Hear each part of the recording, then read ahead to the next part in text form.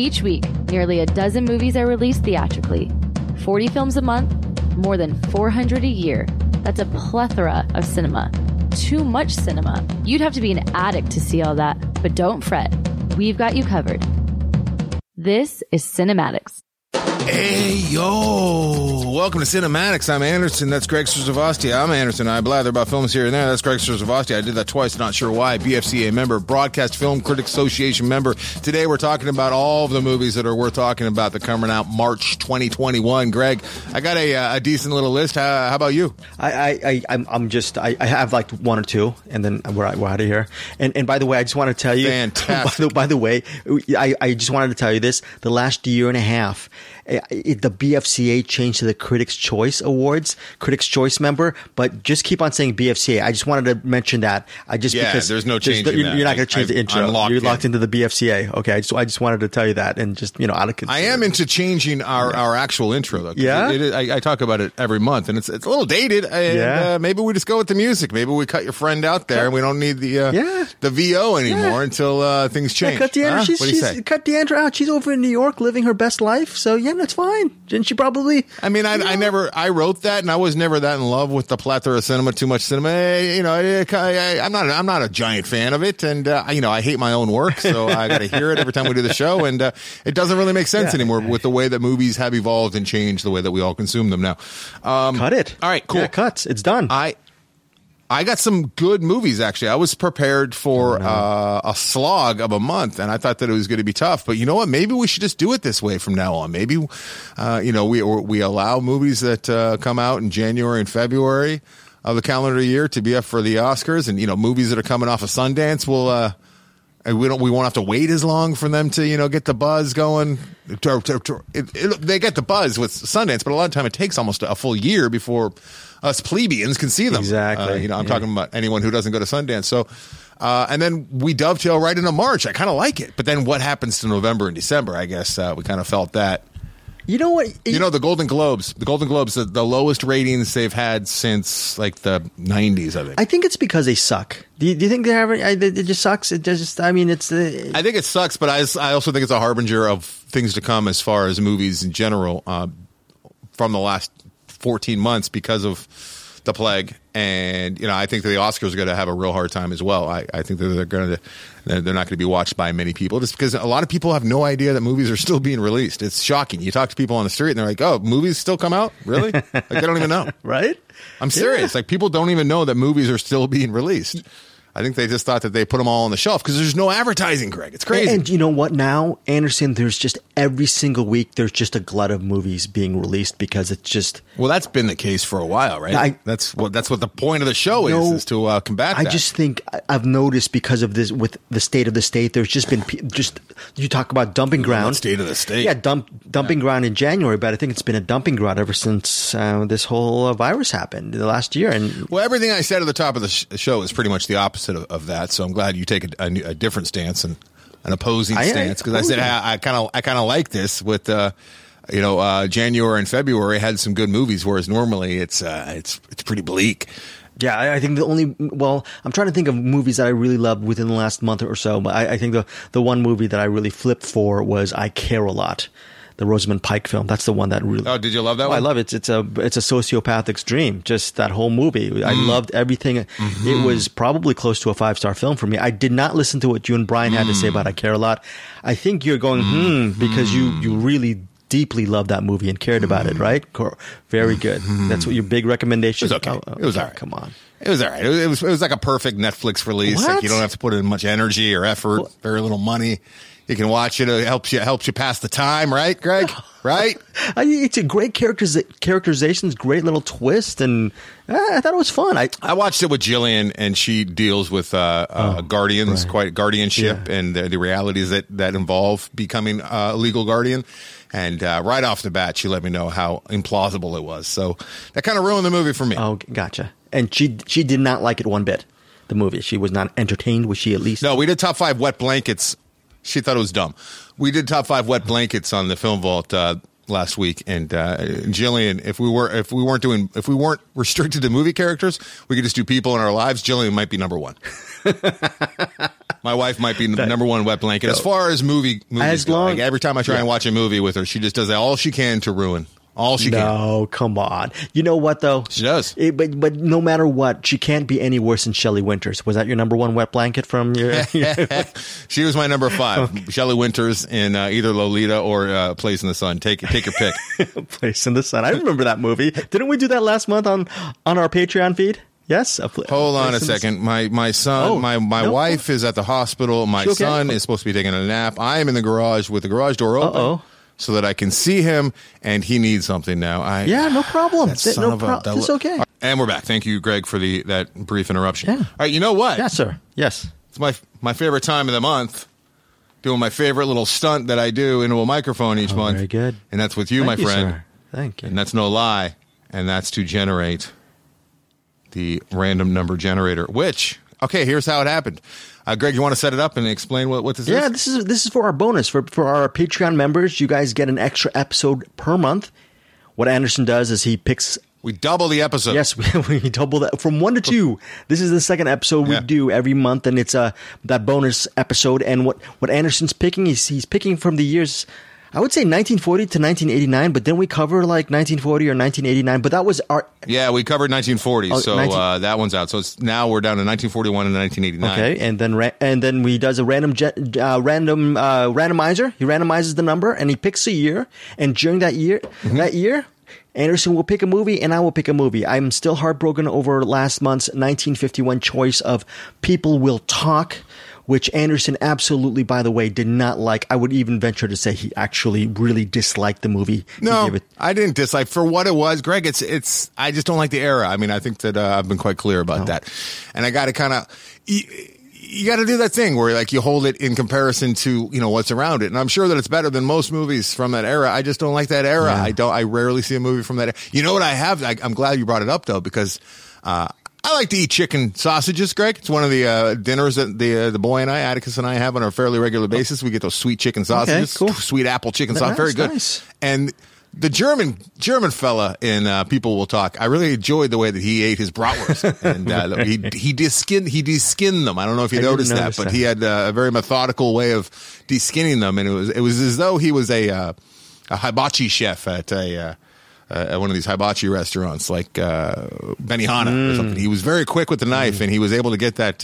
You know what the cases are made of, Greg? What are they made of, Anderson? What? Fat? Like a traditional knockwurst or bratwurst, brat as they call them. They're made with pig intestines. They take the pig intestines, they clean them out, and then they stuff them with their own ground up meat, and there you go. You got a bratwurst. So I don't know if that's the kind that you buy in the store. Got the old intestines, but he wasn't into the skin, so he peeled them off pretty quickly with a knife and fork. I was impressed with that. Thank you. I think about that scene. I've been a vegetarian for 3.5 years, Anderson. Thank that was just a nightmarish thing that I had to actually envision in my head. I'm about to throw up right now. By the way, speaking of which, nice. I don't eat pig either, so I'm right there. Okay, with you, okay. On the flip side, wait. I just want to tell you, People Will Talk. Before we get to the number, thank you so much. Patreon member, friend of the show, Tam Smith.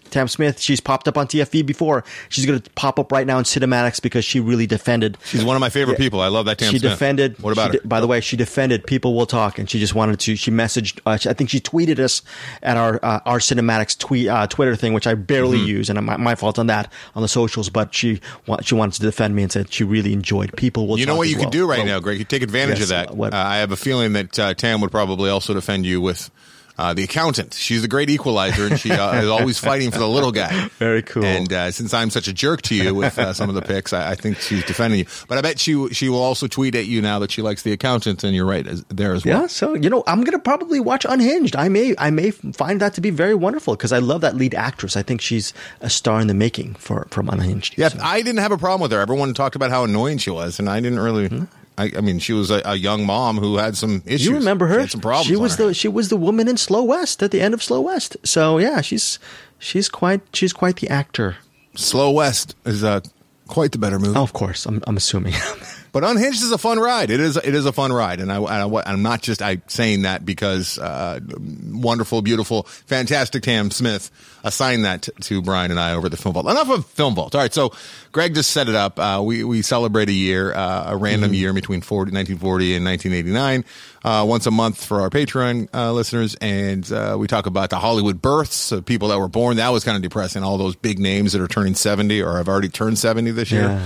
When we did 1951 last month. I also talk about the biggest box office grossers, the top 10 box office grossers of the era, as well as any interesting little factoids that happened that year, and of course the Academy Awards. We cover that as well. So kind of just try and fill in some of the blanks, especially for me because I got blind spots on a lot of these years. Yes, Greg. yes. Here's what happened. I set up the random number generator right before my 4-year-old rudely interrupted the show. And I put my phone in my pocket, and then when I went to retrieve the phone from the pocket, it had chosen for us. Should I just go with that, or should we re-roll? I think we should just, in the moment, re-roll. Why don't you just go for the re-roll? Okay. So 1972 will not happen unless there's a massive coincidence. 1950s. It was 1972. 1950s or 1940s. I'm praying for that. Why do you like that era It's so my much, Greg? my favorite era is the past. Out of the past. Robert Mitchum, Jane Greer. Well, 1972. Turns out 72 is also nearly 50 years ago. 1972 is like 2012 to me. I mean, it's like anything post 1959 is a little bit. Why do you like that studio I era love so the much? Where golden age of filmmakers cinema. had very little Yeah, control. golden It was age. all about Golden the age. bottom dollar. It was all about the factory. Just they would output like one star would have 10 movies in a year. You like that? I love it. And even before that, I love the Mank era. I love all that stuff. 1930s, 1940s. You love all movies. Wow, that's true. 1930s. All right, here we go. Yes, Ready? Please. 50s and 40s. Let's do it. Generate. Jeez. What? Oh, we've already done it. So 1950 has already been done. So here we go. Okay. So You know what I would do? What would make this segment even better? Is if I could easily, if I had better organized, then I can do this. This would take a half hour one afternoon. So if I said, "Hey, we already did 1950," and then I could say what the two movies were. Oh, that'd be better. That'd be interesting. You did that, but Yeah, I should do that. All right, I'll do that for next month. cool. But I don't have it for this month. However, I do have a year, Greg. Yes. It landed on 1965. Oh, very good. 1965. Very good. Things are starting to take a turn in 1965, becoming more filmmaker friendly and less studio friendly. Let's see what we come up with for 1965. Excited to celebrate 1965. And on that, one more pause because the boy is yelling for me. He's in the bathroom and he needs Sounds my help. good. I'll be Perfect. right back. And we're back. All right. Thank you, Greg. No more interruptions. Yes. I vow no more interruptions. no from problem. The boy. No problem. I understand. Do you? There's someone who's going to understand. That's going to be me, and you know that. So I do know that. All right. Let's talk movies. Let's talk movies. Do you see anything that blew you away from in February since the last time we look, talked? I want you to go first, Anderson, because I have a really, really good one. Okay, and I am just I don't even want to tease it. I want you to go first, and I'm just gonna end it with a capper to end all cappers. It's gonna be good, really good. Yes, All yes, right. sir.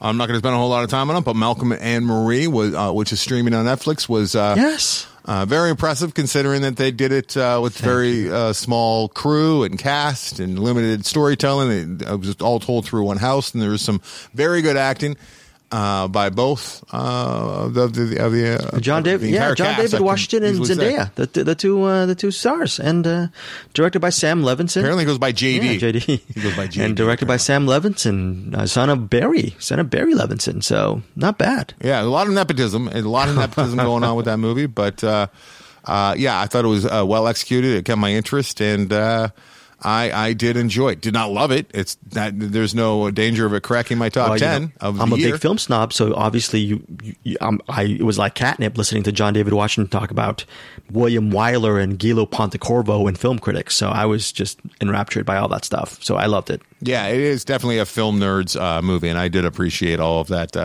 talk about film history and knowledge and all that stuff. But he was a lot to take. But it was interesting, vacillating between the two of them, liking both of them at times, hating both of them at times, liking one and then the other. And there was a lot of that, a lot of grappling as a viewer, going back and forth, who you like, who you're pulling for. But right off the bat, when he came home, so the whole storyline, in case you don't know about Malcolm and Marie, is he's a filmmaker, and they're coming back from essentially like a premiere of his latest film, and the critics all love it. And he is very, very excited and drunk. She is clean and sober. and they continue conversing throughout the night at this rented house out in Carmel Valley. Oh, really? In Central California. I thought it was. Yeah, that's where the house was rented. Oh, whoa. Okay, yeah. Oh, but it's actually set in the Hollywood Hills, right? But it's actually dummies. I don't know if it was supposed to be Hollywood Hills. They discuss how it's a movie. I mean, a house that was rented for them by the studio or by whoever put up the right, yes, premiere or whatever.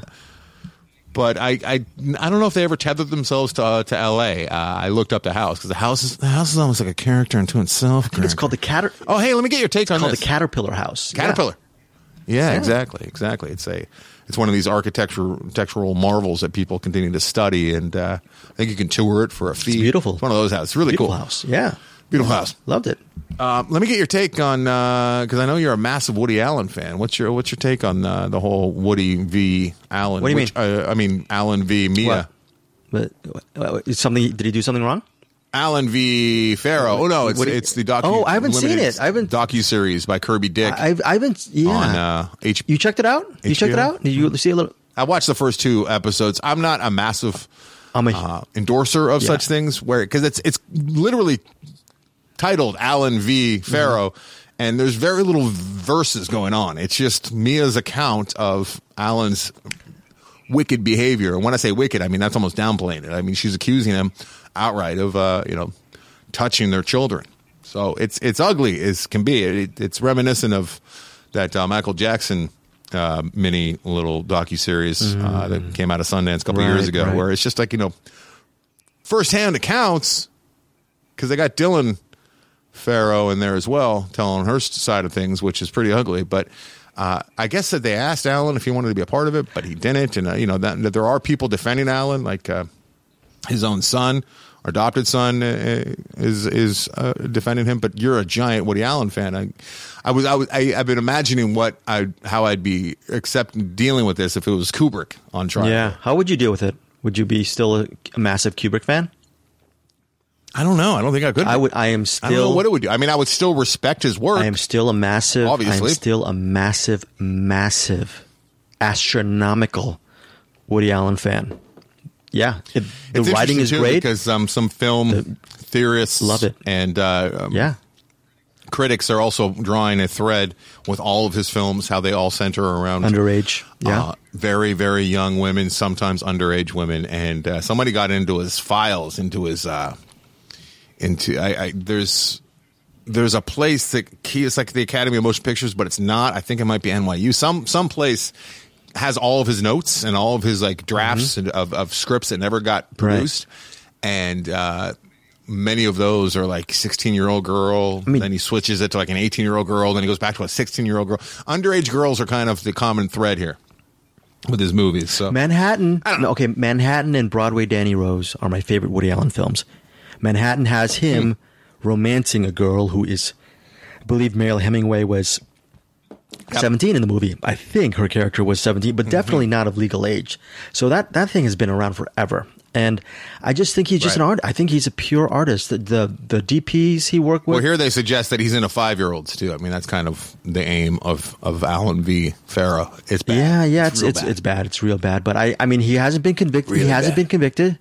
Okay, I can't believe I'm actually defending him, but look, the thing is, truth to tell, I am not as big of a Woody Allen fan as I have within the last 5-10 years, just because I don't think a lot of his movies are as good as they were before. But I'm one of those people who I'll judge the movie by the movie. There's more than one person attached to a film. There's actors. Yes, but moving forward, that's interesting. But moving forward, let's say someone is convicted of heinous child, destroying crimes.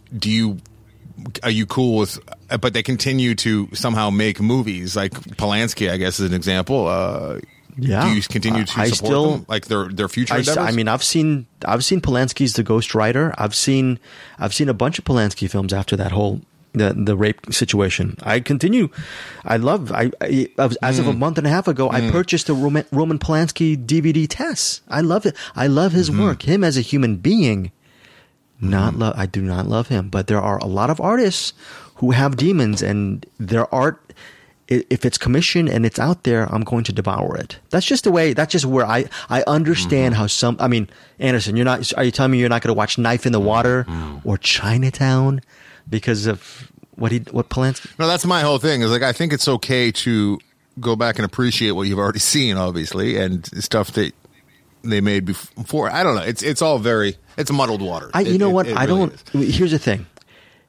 If he's convicted of these crimes, of course, I mean, anything against a 5-year-old kid is heinous and unforgivable and unconscionable. So I, as a viewer, would probably not go back and watch Woody Allen's films. I don't know if you could. I mean, because of your relationship with Claire, like, I don't think that you'd be able to sit there and watch something knowing that the guy that wrote it, directed it, and a lot of times stars in it, like, you would imagine, because of your relationship with Claire, just how, like, I was doing with Atticus. Like, I was imagining, like, him messing Atticus up for the rest of his life, and it made me hate him. Yeah. But then I'd go back and be like, this is not a court of law. This is a court of public opinion, which is, he's being convicted, public opinion. And it's kind of it's not a new thing. It's just more blunt force trauma than it's ever been before, I think.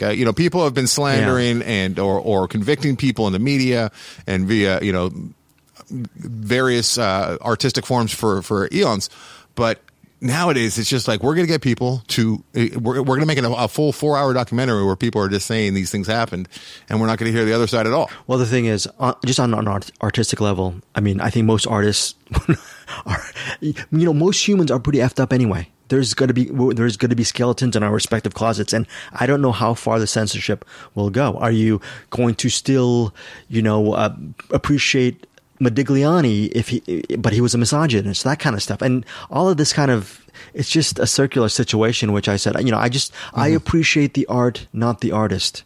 And of course, when the line is drawn, for me, yes, the line is drawn when it's violence or, just some kind of sexual contact with violence, even though, like, I sexual think contact if with somebody kids. murders someone, like sexual contact with kids, a director murdered someone and was in jail, it'd almost be like, I'd be curious to see, like, what came out of that mind. But as soon as you just start touching kids, of course, and from all my time on Loveline, I know what that does too.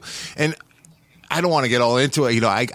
I do have empathy for people who that's their drive. I don't want to get into all that, but most all of them were touched to begin with. Sure. That's what created them and got them going down that path to begin with. So they're victims, and then they're re-victimizing, and it's very, very selfish. But that's and I know that they can't be fixed, and I don't want to get into all that. But I will agree with you. I think there is a line that will be drawn. For me personally, if I found out that Woody Allen or with a 5-year-old, then definitely. I feel like if you were watching this and you were believing it, it's very, very convincing. And I do tend to believe it. In fact, the wife and I had a bit of an argument because I was saying, you know what? I think it probably happened, but I wasn't in the room. And she's like, all these people are coming forward. I'm like, yes, I know. But still, there's a lot of play. It's also here. very, very tough for me because the first time I actually interviewed Woody Allen was in New York. And I think it was for the movie Mighty Aphrodite. The night before the interview, I actually just wandered around New York, just walking and checking out the streets where the opening shots of Manhattan were shot, that black and white film, and my favorite. So I was listening to the actual soundtrack, Rhapsody in Blue. I believe that's the soundtrack by Gershwin. So I had a very romanticized view of Woody Allen back in the day. The next day, when I'm interviewing him for Mighty Aphrodite in a radio roundtable, as he starts to speak, and I'm really close to him, it took every single piece of power I had not to laugh, because as he spoke, I remembered his voice. I was thinking immediately to the opening moments of the VO in Annie Hall. So a lot of that stuff with Woody Allen is for me, is rooted in nostalgia. And you're right, I'm a huge Woody Allen fan. So I don't know, maybe I should definitely see this Allen v. Farrow thing. Yeah, I don't know. Yeah, maybe. I mean, I guess because you love him so much, you should, just so you know which way to go. But let me tell you this: like, as bad as I feel for his victims, if they are indeed victims, which it seems like they are, I'm also feeling bad for the number of people like you who have this almost personal relationship with Woody Allen and his movies, and I would imagine that it's going to complicate things. Dude, lastly, my sense of humor is directly cribbed from Woody Allen. That whole self-deprecating thing, total Woody Allen. So it's definitely I'm depressed. Can we end this now on this episode? Let's move on and talk about other things. All right, let's talk about other things. What other movies? You got? I saw Silk Road, which the Tiller Russell movie. I love his documentaries. Yeah. The Operation Odessa, as well as the Night Stalker for Netflix, which came out. You were excited about this movie. Well. You were excited about Silk Road. I was excited about Silk Road. His first narrative, but not that great. Not very good. Felt like a 90s rom-com as far as the way it looked, but it was a much more dark and gritty story about the dark web. And the guy that started Silk Road.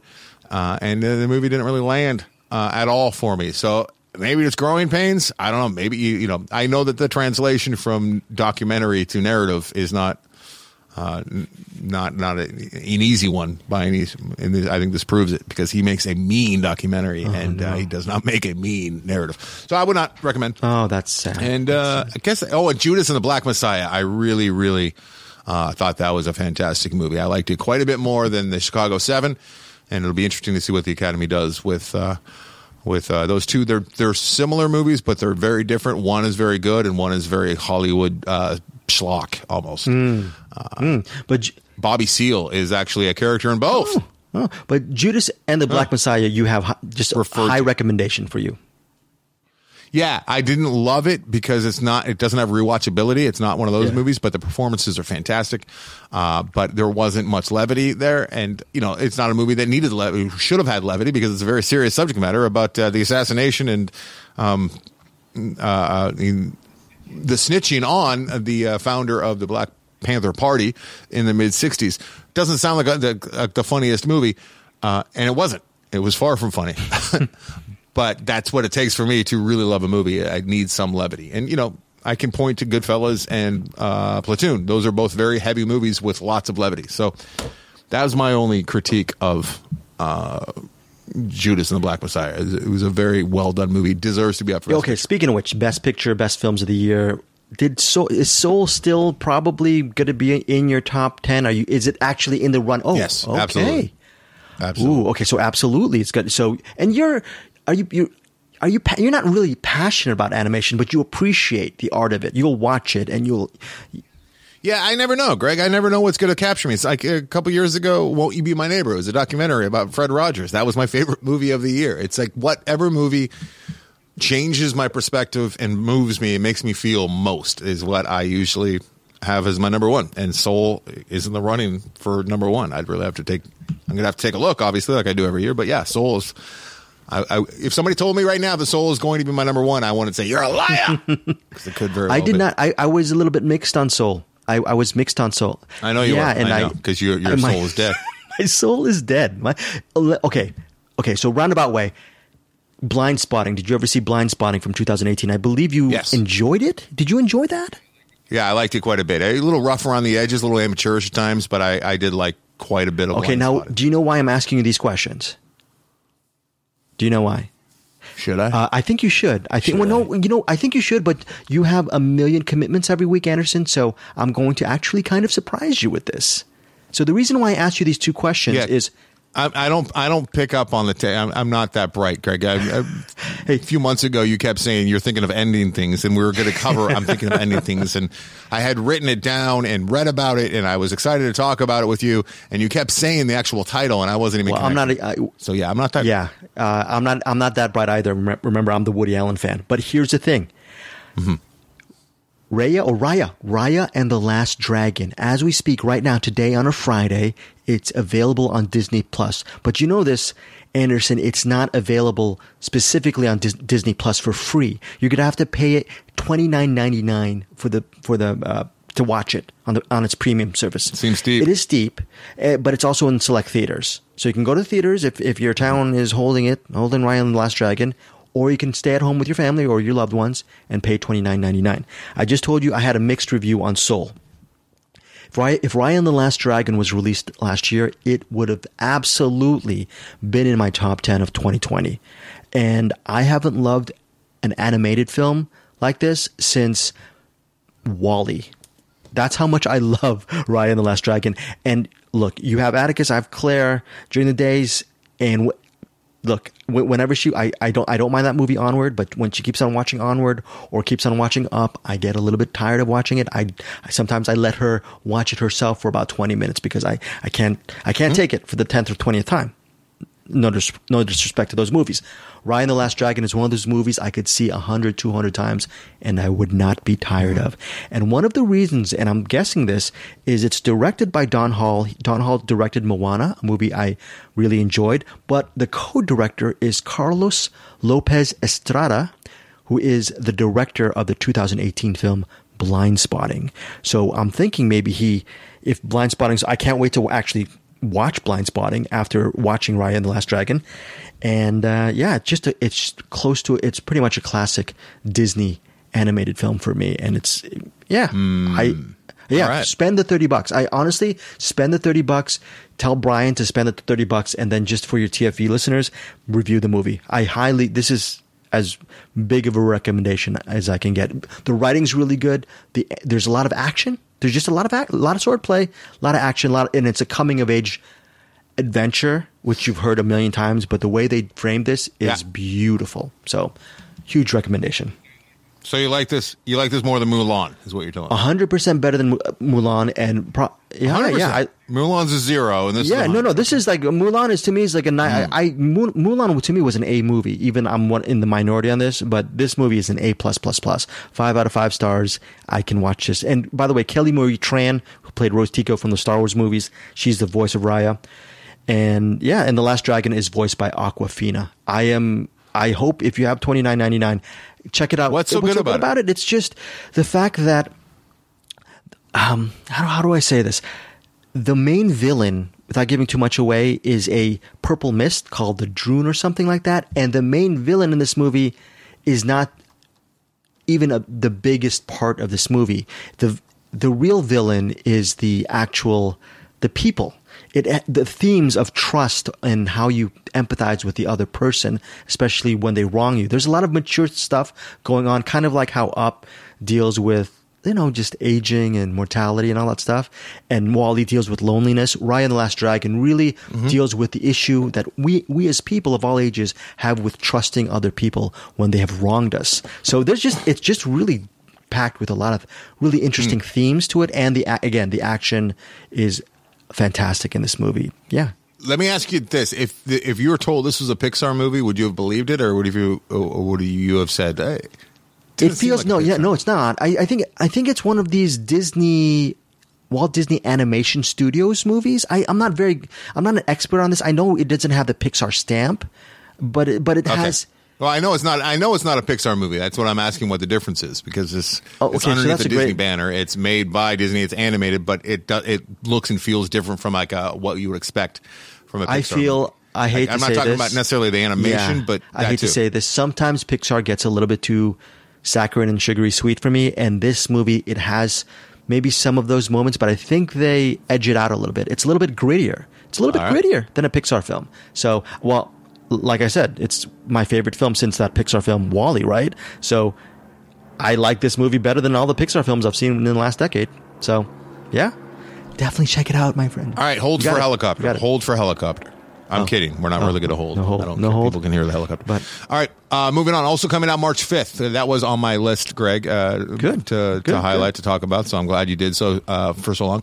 Doug Lineman has a new one coming out called Chaos Walking. The critics are not enjoying it, but the audience who's already seen it are. So it's one of those Rotten Tomatoes split scores. Really?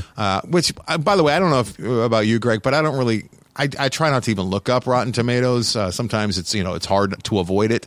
But yeah, I saw this is only 25% on Rotten Tomatoes, but it's 72% audience score. I saw Da 5 Bloods last week, which I'll be covering on the Film Vault next week, which is Spike Lee's movie, and like critics love that movie. It's like a 90%, and it's like 54, I think, for the audience members. I'm with the audience on that. It's a terrible movie. It's a very terrible movie, but I'll talk more about. Yeah, it's really bad movie. It's not a well-made movie at all. Spike Lee's a terrible director. I hate saying that, but it's true. It's just absolutely true. Really? It sucks. I really wish. Did you not see Bamboozled? Did you not see Bamboozled? Bamboozled is maybe my least favorite movie of all time, Greg. I can't. I'm not joking with you. It might be. It's top 5 worst movies I have ever seen. It is awful. Anderson, when's your birthday? Awful. When's your birthday, Anderson? God, I hate it. And it really, really upsets me that Spike Lee is not a good director because he should be Inside a good Man. director, Inside Man. The Come movies, on. Inside Man. Oh, it's okay. Yeah. But you got to think that Denzel probably directed a lot of that. Look, as a society, we need Spike Lee to be a good director, and he's not. He got game. He got game. I think that, his movies are. He got game. I have not seen. Good. What's that movie? God. Do the right. All right, let's just move on. So, anyways, Chaos Walking. Tom Holland stars in Chaos Walking. March 5th in theaters. Chaos Walking. Daisy Ridley, who I think you like a lot as well. It's a dystopian world made by Doug Liman. I will definitely give this a shot. However, it's only in theaters right now, which just sucks. That's been the worst part of the movie experience. Goes with this whole is when they still continue to say, "Hey, we're gonna show it in Georgia and Texas, but everywhere else you just can't see it." I mean, give us the VOD, option at least if it's gonna be limited. That sucks. That's difficult because this is a movie I would have paid $6 for to see, so I could talk to you about it, but I can't. You know what's also out on March 5th, or actually came out on March 4th, is this movie called Lucky, and it's a horror thriller. It's exclusively right now on Shudder. And for our Patreon listeners, by the way, okay, I interviewed Lucky director Natasha Kermani. The entire interview's up there on the Patreon feed. I'm going to actually upload the video as well on YouTube, but if you're a Patreon subscriber, I actually asked her and we talked about the ending of Lucky, and that video and audio, all that stuff will be exclusive to our Patreon community, because the ending of Lucky, Lucky centers on this woman played by Brea Grant. Brea Grant also wrote the script. She plays a woman, an author, self-help author, who is stalked by a serial killer, or just a killer, and she kills him one evening, or seemingly kills him, or whatnot, or her husband does, and the killer disappears. And then day after day, it's kind of like Groundhog Day. She has to fight this killer on a daily basis. So the ending is really cool. I talked to Natasha Kermani about it, and I'm not going to release any of that video, only to our Patreon subscribers. Is that funny at all, Greg? Yes, it's funny. It's darkly comic, and it's very cool. It's a very cool movie on Shudder. Our friend of the show and my buddy Bruce Porky, he really did not like this movie, and he sort of tore it apart. So he does not like that as well. And sounds about right. But it's funny though. Speaking of Doug Liman, like Edge of Tomorrow, same premise. Yes. It's very interesting. Yeah. Right. And that worked because it was so funny. Like they really had a good time with that movie and that premise. If you take it seriously, I think you could be in trouble. Anyways, if the jokes worked there, maybe I would like that.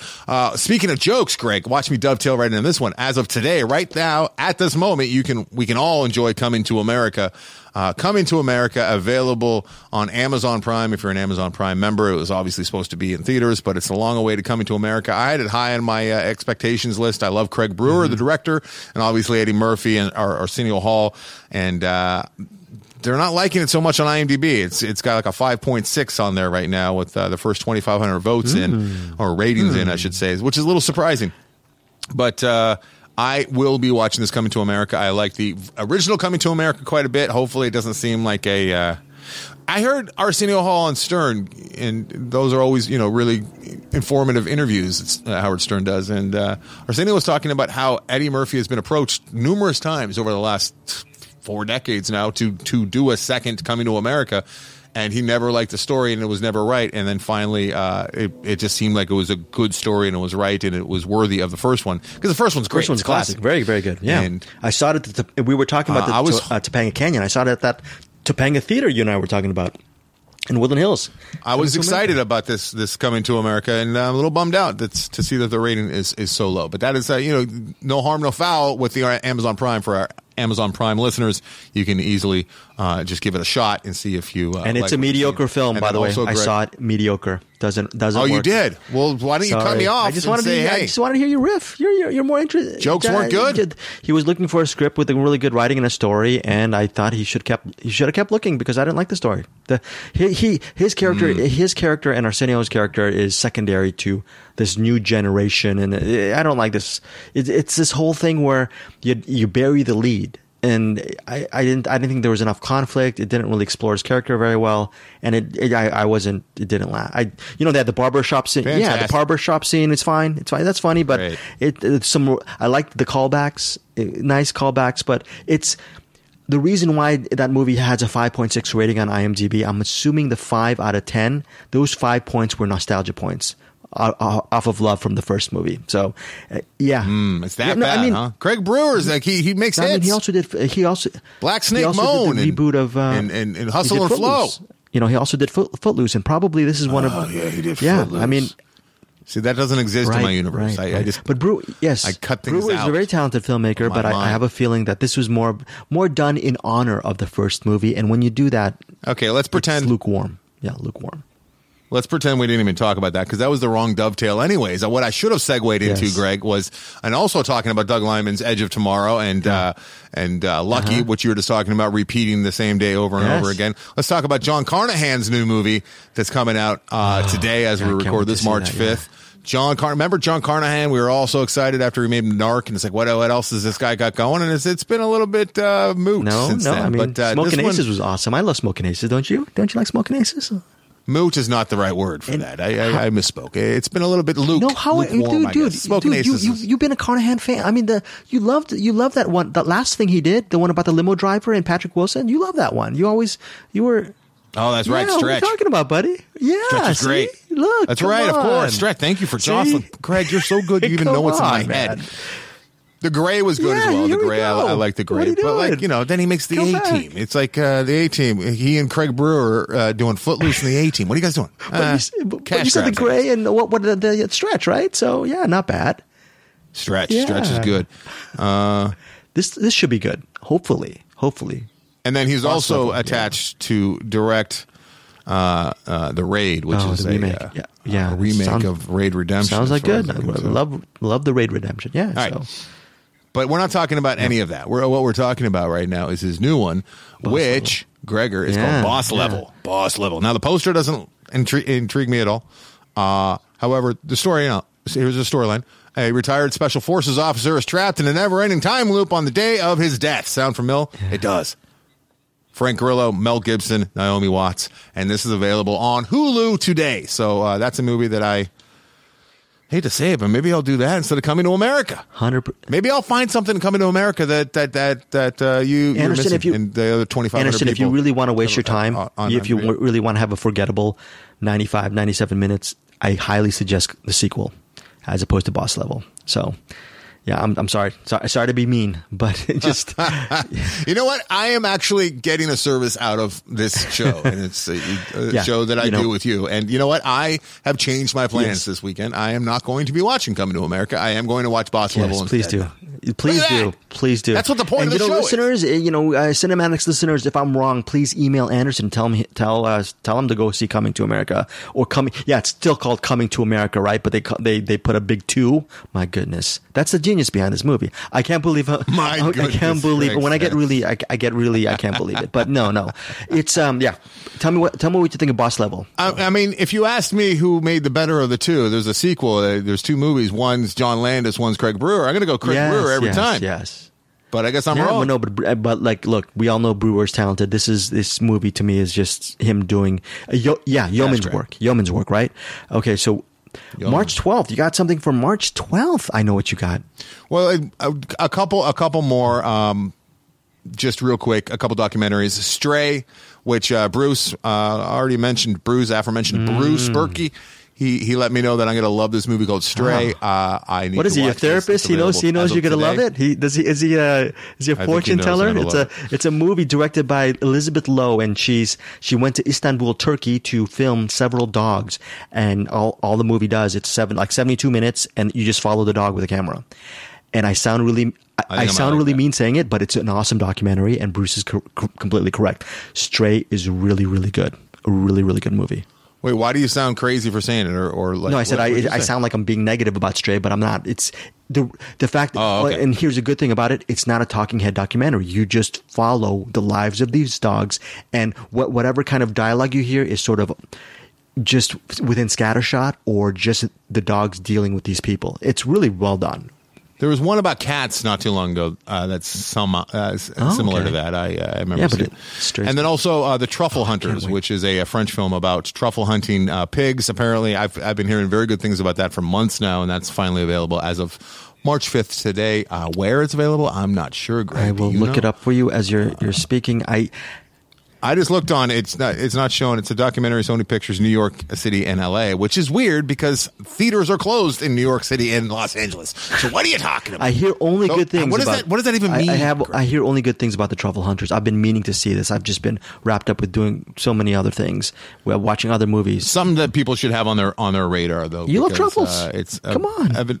Evidently, it's not just about truffles. It's a whole lot more. It's deep in the forests of Piedmont, Italy. A handful of men, 70 or 80 years young, come on, hunt for the rare and expensive white Alba truffle, which to date has resisted all of the modern science's efforts at cultivation. So the only way that they grow is in the wild, and they got to use dogs and probably pigs.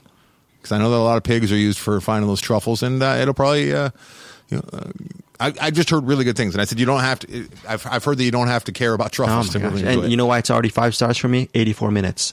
Looks like a really cool movie. So that means you like Stray even more at 72 minutes. You know what's funny, Greg? Yeah, I'm with you too, and I wanted to if I could talk real quick about movie making and the process of it. Like I with groupers. Is an hour and 49 minutes. Now that's too long. And I realized that. And I did try and slim it down, but I really couldn't because of the way that I told that story. I told it from 5 different vantage points, and there's 5 different stories, and we get a lot of overlap, and it was really, really hard to make it any shorter.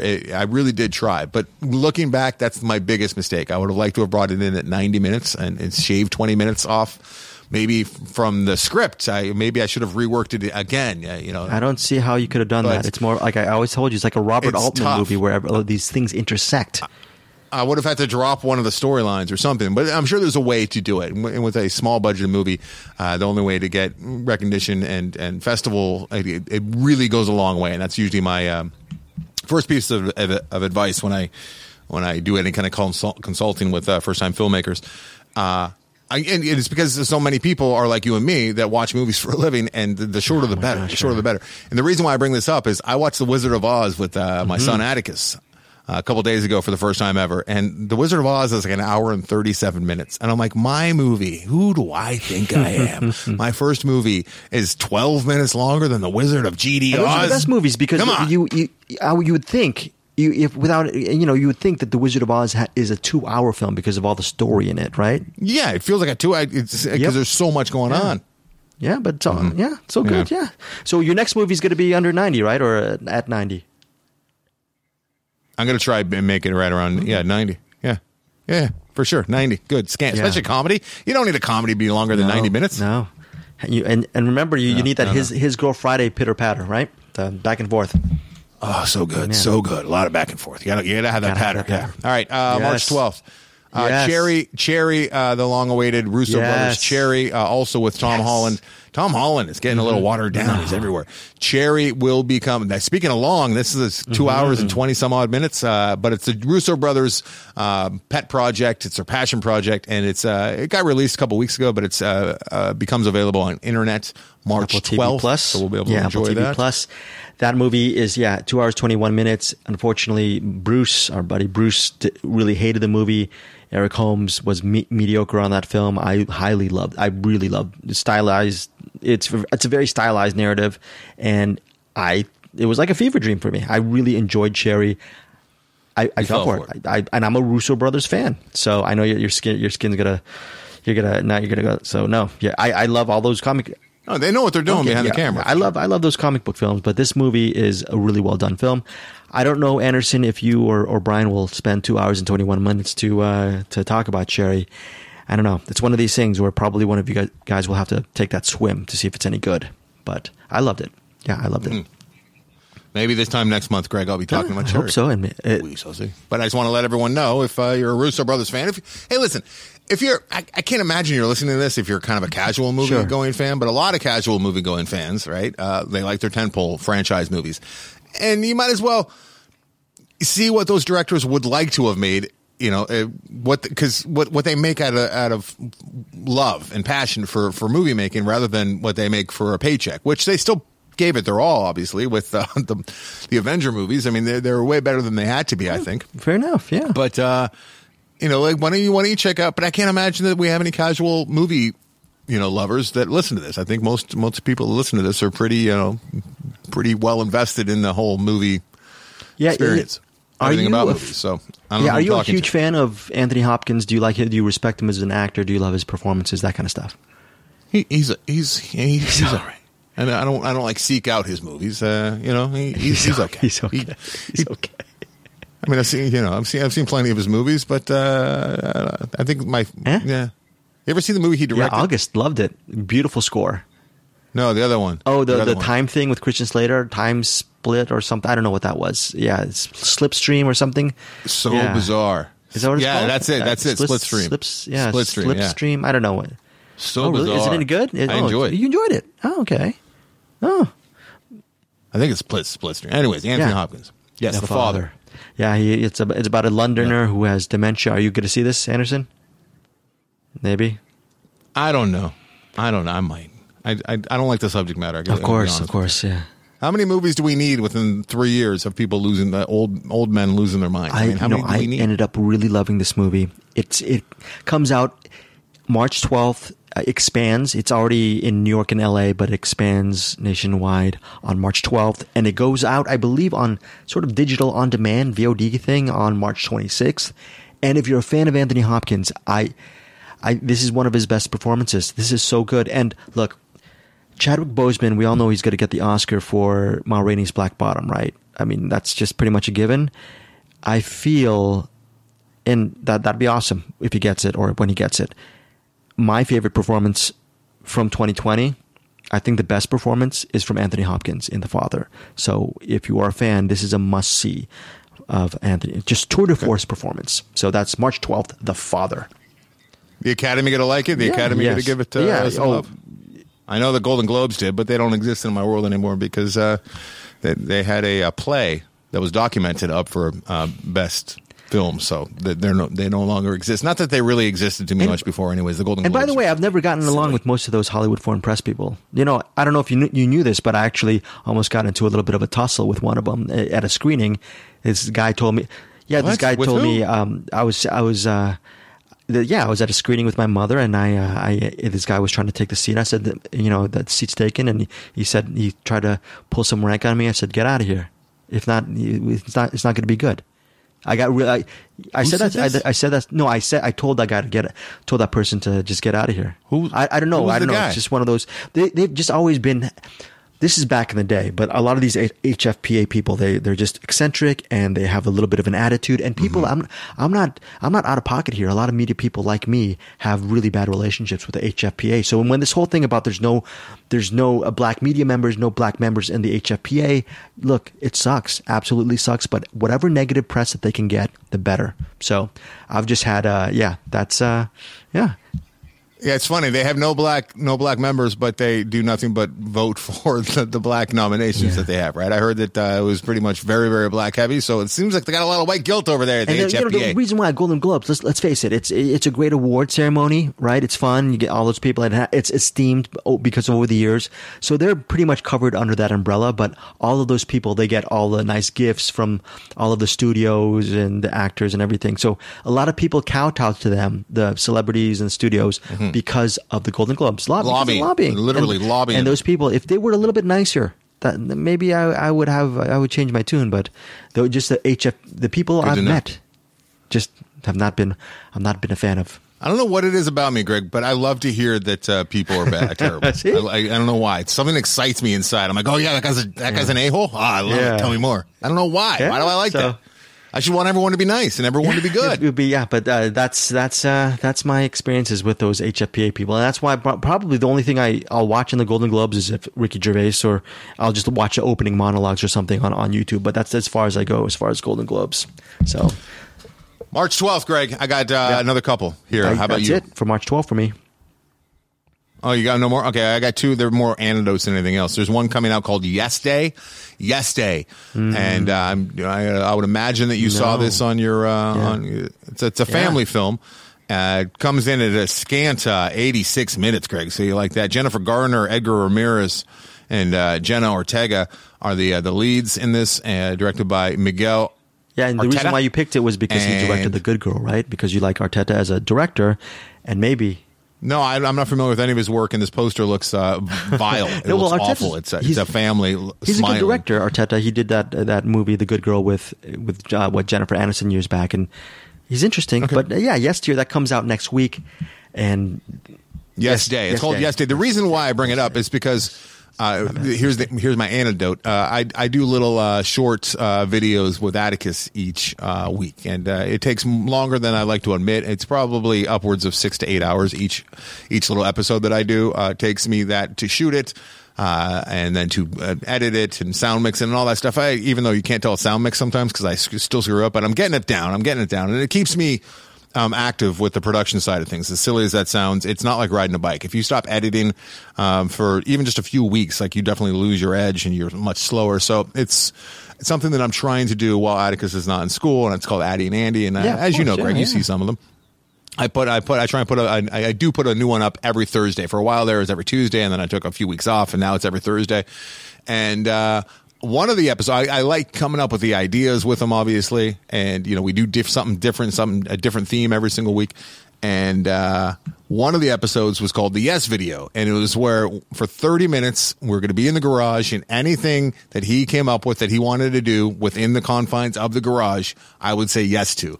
And it was a fun little video. I had a good time making it with him.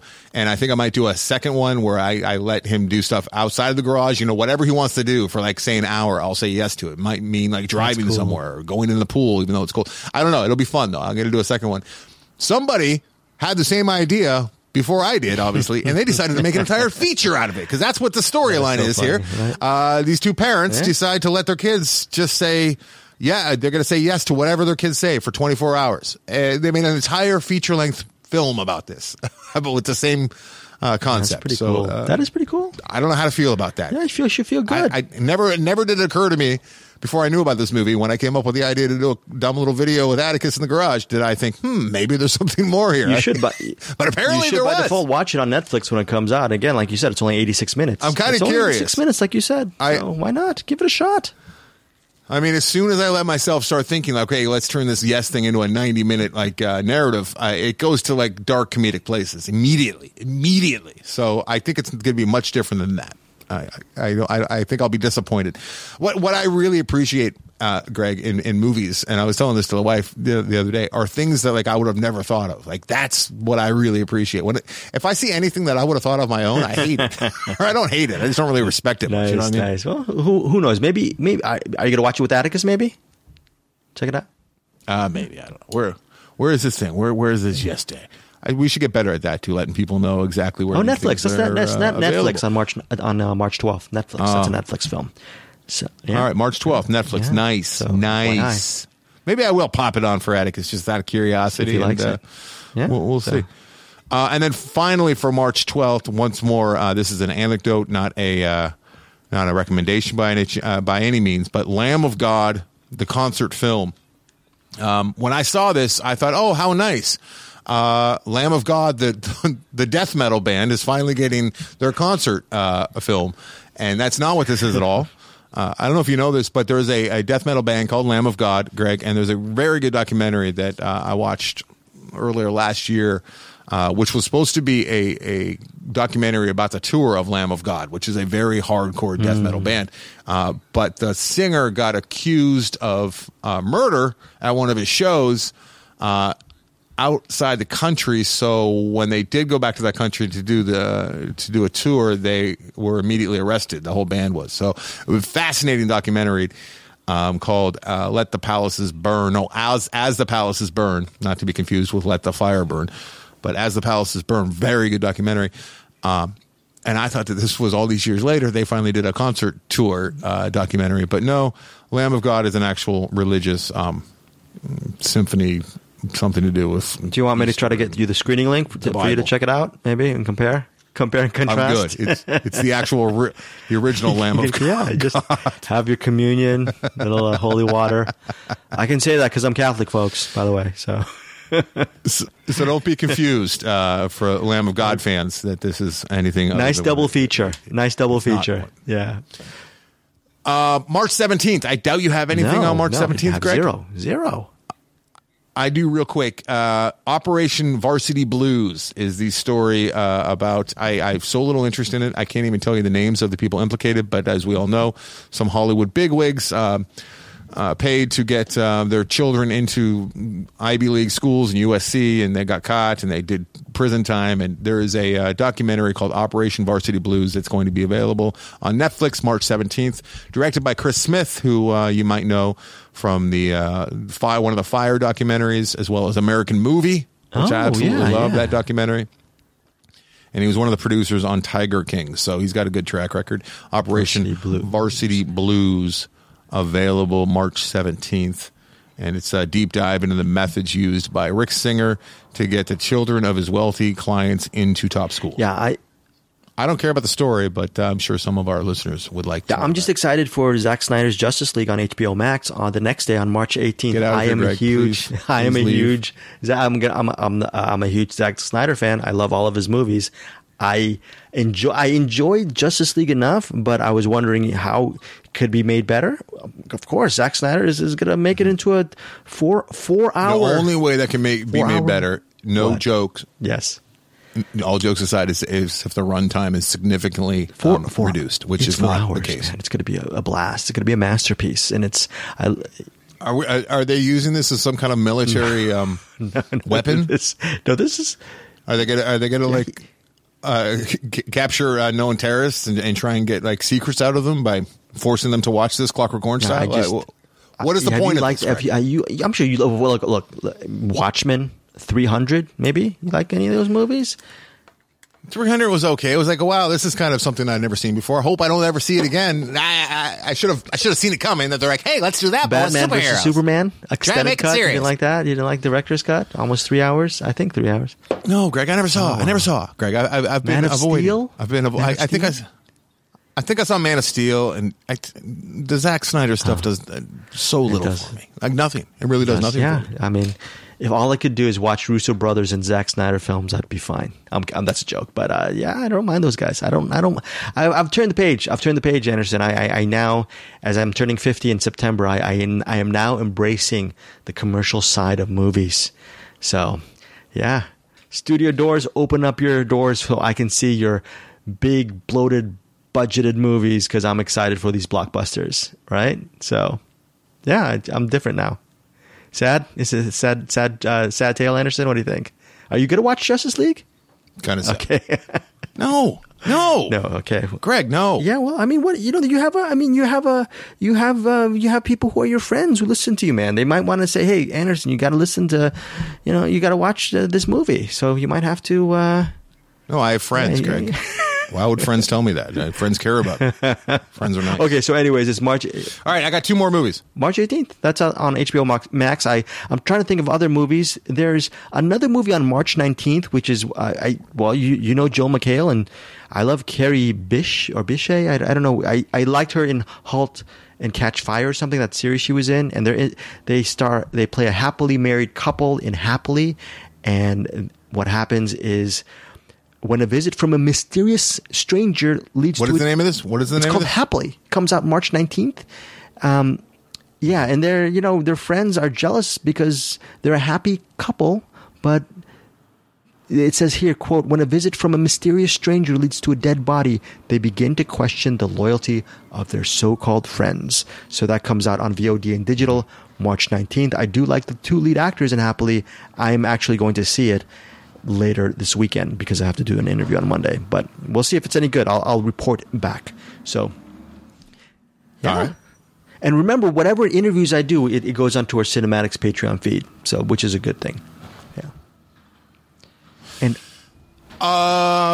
anything else for March 19th, Greg? Don't disappoint me here. There's another movie called Benedict, the Courier with Benedict Cumberbatch. It looks like it's a spy thriller. It's a true to life spy thriller. It's a thriller about a businessman played by Benedict Cumberbatch who's recruited to MI6 and all that stuff. And Rachel Brosnahan is for Mrs. Maisel or something like that. She's a CIA operative. She stars in this one as well. Should be interesting. The Courier, and I think that's the only thing I have on March 19th as far as.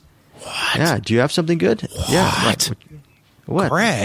Greg. Did I miss something? Greg. I said. Do you know who Tom Gormican is? Tom Gormican. No. Tom No, I Gormican. don't know who Tom made a Gormican made a movie back in 2014 called That Awkward Moment. Oh, I remember that. Liking that. Yeah, I remember that. Yeah. He hasn't done anything since. He's been biding his time. Actually, he did something called Ghosted. He wrote on something called Ghosted, which I don't like the term ghosted. I guess it works well for what it says, but I don't like new terms because I don't like new things because I'm an old man. Oh, is he ghosting you? Yeah, he stopped calling me. Yes. Oh, he ghosted you. No, yeah. He stopped calling me. Yeah, that's ghosting. He ghosted you. Okay, yeah, call it. I guess he ghosted me then. Yeah, but that doesn't even work because ghosts are still around. Sure. Yes, yeah, right. That's the whole point of a ghost. Is like they're supposed to die and leave. I never use that term. But they don't leave. They're ghosts. Now they're hanging around your hall. So ghosting doesn't even work.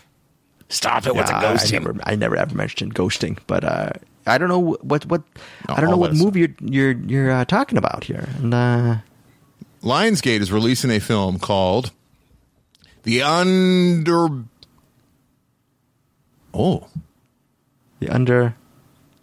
Okay. You just heard my I'm the worst. You just heard my dyslexia come out. I read B's as D's because they look like D's a lot of the time, and I did that just now, even though this is a movie I've said the title before because I was talking to somebody about it. The Unbearable Weight of Massive Talent. The Unbearable Weight of Not Massive Talent. Not the Unbearable, because that's what I saw. God. Having the dyslexia sucks, Gregor. No worries. My apologies. Sucks for people who have to do shows with me as well. I apologize. But The Unbearable Weight of Massive Talent is that, please don't mind that trash can collector, also known as a garbage truck going by. This is a movie. Here, I'll just read it. This is fantastic.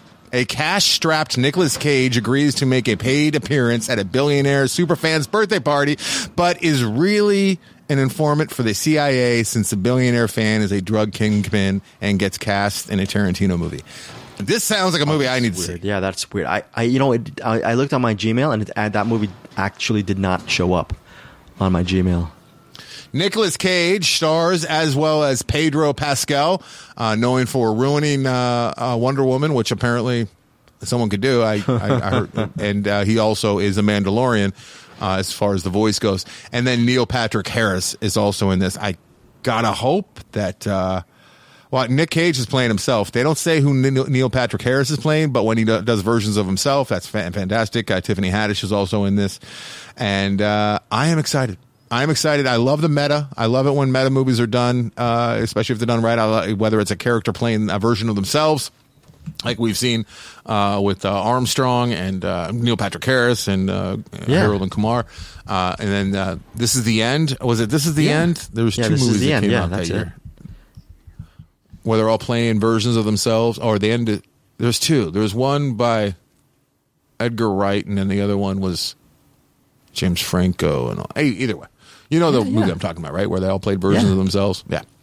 So hopefully this is also very good. Hopefully March 19th it is going to be released limited. I don't know when it's going to come to us VOD, but hopefully this is a movie that is weird. Yeah, there's is as good as. Well, here's the thing: no reviews on Rotten Tomatoes, and it's just really under the radar. And I'm looking for a website. I don't see anything. So but it says, like, you're right. It says March 19th. So we'll see if it's any good. We'll see if. Even the poster. Look at the poster. The poster is just the letters weird written out. The Unbearable Weight of Massive Talent by Tom Gormican and Keith Eaton. Kevin Eaton. God, the writing, the reading. Can't even say reading. I said writing. Mess. Yeah, this is this is a mystery of a movie. It's interesting that it's who knows. Maybe it'll. You gotta love the premise. Great premise, and it's sort of like maybe who knows? Maybe it might almost be as good as adaptation. Who knows? Who knows?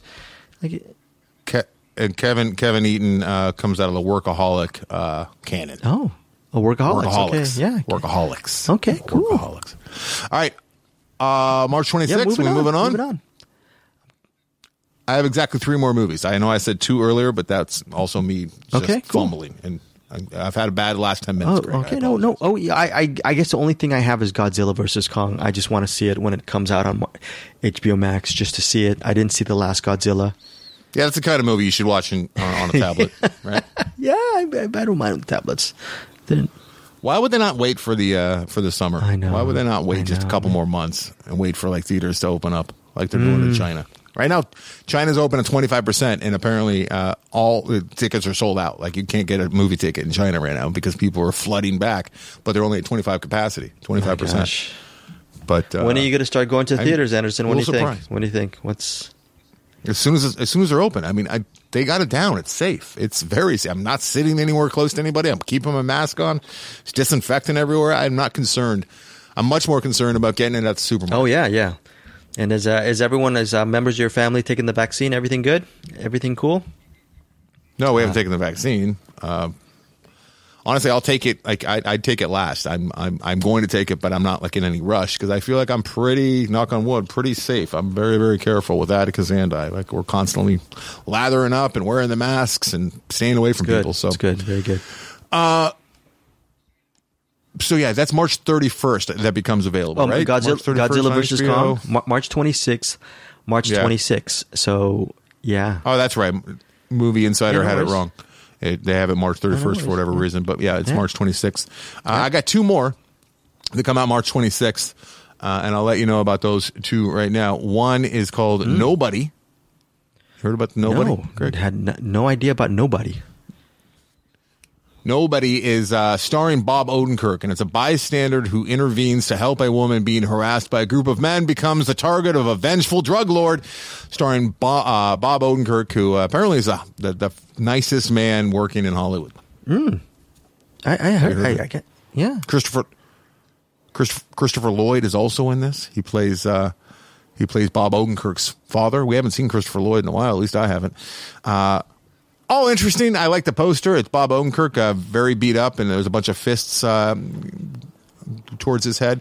But what's the reason why I really pulled this is because the director is Ilya Nail Schuler, and he is responsible for a little movie called Hardcore Henry. Hardcore Henry, which is a movie I'd never seen a movie like Hardcore Henry before. I don't think he's making this one in the same sense, which is all first person POV, which Hardcore Henry was. Hardcore Henry was right up there with Mad Max Fury Road as far as like how did people not die while making this movie. The amount of stunt work is insane in Hardcore Henry, but this is a movie that he has made called Nobody, which is the first feature he's made since Hardcore Henry, which was 6 years ago now. So I am excited about Nobody. You know what's weird is it was supposed to be released earlier this year in February, and it was pushed back. And yeah, anyways, it should be.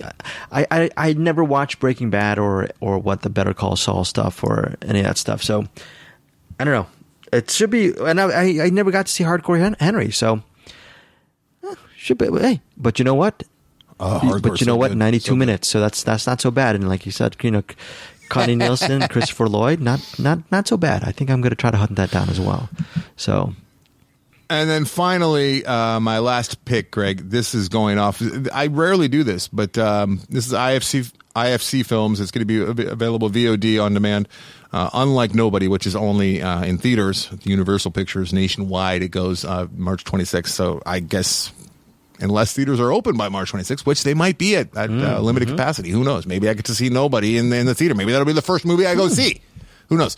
But my last movie that I want to talk about is called 6 Minutes to Midnight. And what I was starting to say is it's rare that the log line gets me invested in a movie, but that is the case with this one.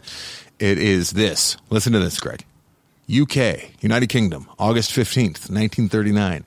17 days before World War II, an English teacher and his camera disappear on a coastal boarding school with 20 German teenage girls. 20 teenage German girls. Miller, this is a new guy, played by Eddie Izzard, gets the job 6 days later, and he secretly tries to find out what in the world happened to this guy's camera and the 20 German teenage girls.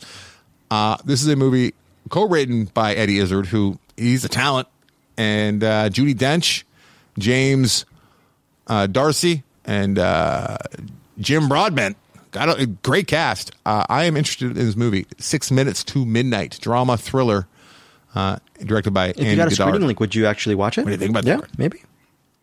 Yeah. If I could watch it on my TV, I don't like to watch things on the computer. Did you try your iPhone like I do sometimes? Just kidding. Well, No, you're not kidding, Greg. Come on. I'm kidding. I'm kidding. I swear. Andy Goddard namely directs TV, like Downton Abbey and Doctor Who. But I like the setup of this. It's mysterious, Greg. Mysterious. So yeah, looks like some really interesting movies coming out in March, many of which I will track down and watch. One of which is not coming to America. I guess I've decided. And thank you again, Anderson, for another wonderful monthly chat, because you continue whenever we meet each other every month. You help me open up my emails. I opened up this email from February 17th, IFC Films, 6 Minutes to Midnight. I'll work on getting us screeners for that. So you'll get one. You'll get one. Cool. At the end of the month. So yeah. Thanks, so man. It should be fun. Thanks, Greg. Hey, it's always great talking movies to you. Sorry that I kind of spaced there towards the last 15, 20 minutes. I was a little bit all over the place. Yeah. No, you're not. All over the place. I'm spacing. And I apologize, listeners, for my take on Woody Allen, because that's how I feel. And yeah. did I dig myself a further hole down the thing? Yeah.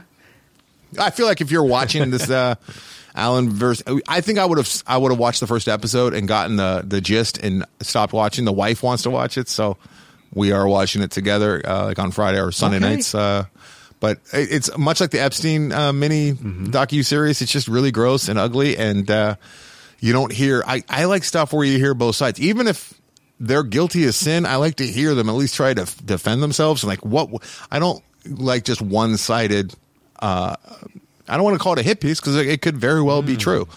But like AJ Ben's like, fame ain't it a bitch. Like he's completely on Woody Allen's side. He says it's all Mia Farrow and she's insane, and she's been turning these kids against Woody ever since do you know about the Polaroid pictures of Sunyi? Yeah. Yeah, ever since she found those pictures, she's been one-track minded, just trying to destroy Woody Allen for like decades. And that's his entire theory behind it. And, like everything else, and the problem with society at large today is with all this information we get, and we get so much information, we all decide that we know what the truth is. And the truth is this: we're not in the room. So until a court, it actually goes through a proper trial type thing, I think we should be really guarded as to what we absolutely and totally believe. We're not in the room when these things happen, whether it be politics and political deals and or molestation, as is the case in we're not in the room. We should believe the victims for sure, but I don't think we should start convicting people until they're actually convicted. It's just in fairness, Woody Allen, in my opinion, is one of the best writers to ever come out of in cinema. Period. In fairness, he's a great artist. But if I see this doc, and who knows, maybe my opinion of him will drastically change. Of course, I'm going to probably not watch his movies moving forward. That said, we'll see. It'll be interesting to see what I think of this. So yeah, I'll check it out. Yeah. Right. Check it out, Greg. I hate to even say that because I don't want to ruin. But I'm 50. It's time I start opening my eyes to a lot of things, right? So maybe I should take down my Polanski and Woody Allen posters in my room. I'm sorry, listeners. I might start taking it down and replace them with something. I'm kidding. That'd be so weird if you had Polanski and.